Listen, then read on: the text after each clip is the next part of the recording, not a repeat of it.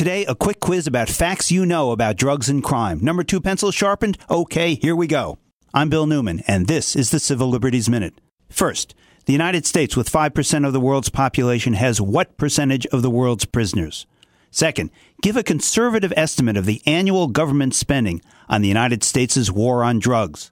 Third, studies show that blacks, whites, and Hispanics all use and sell drugs at similar rates. Given that, what percentage of state prison inmates incarcerated for drug offenses do you think are black or Hispanic? Finally, of the 850,000 or so people busted every year in the United States for marijuana, what percentage are arrested for possession only? The envelope and the answers, please. The United States, with 5% of the world's population, locks up 25% of the world's prisoners, primarily because of our war on drugs, which costs $51 billion a year. After all, it's expensive to arrest almost 750,000 people each year for possession of marijuana.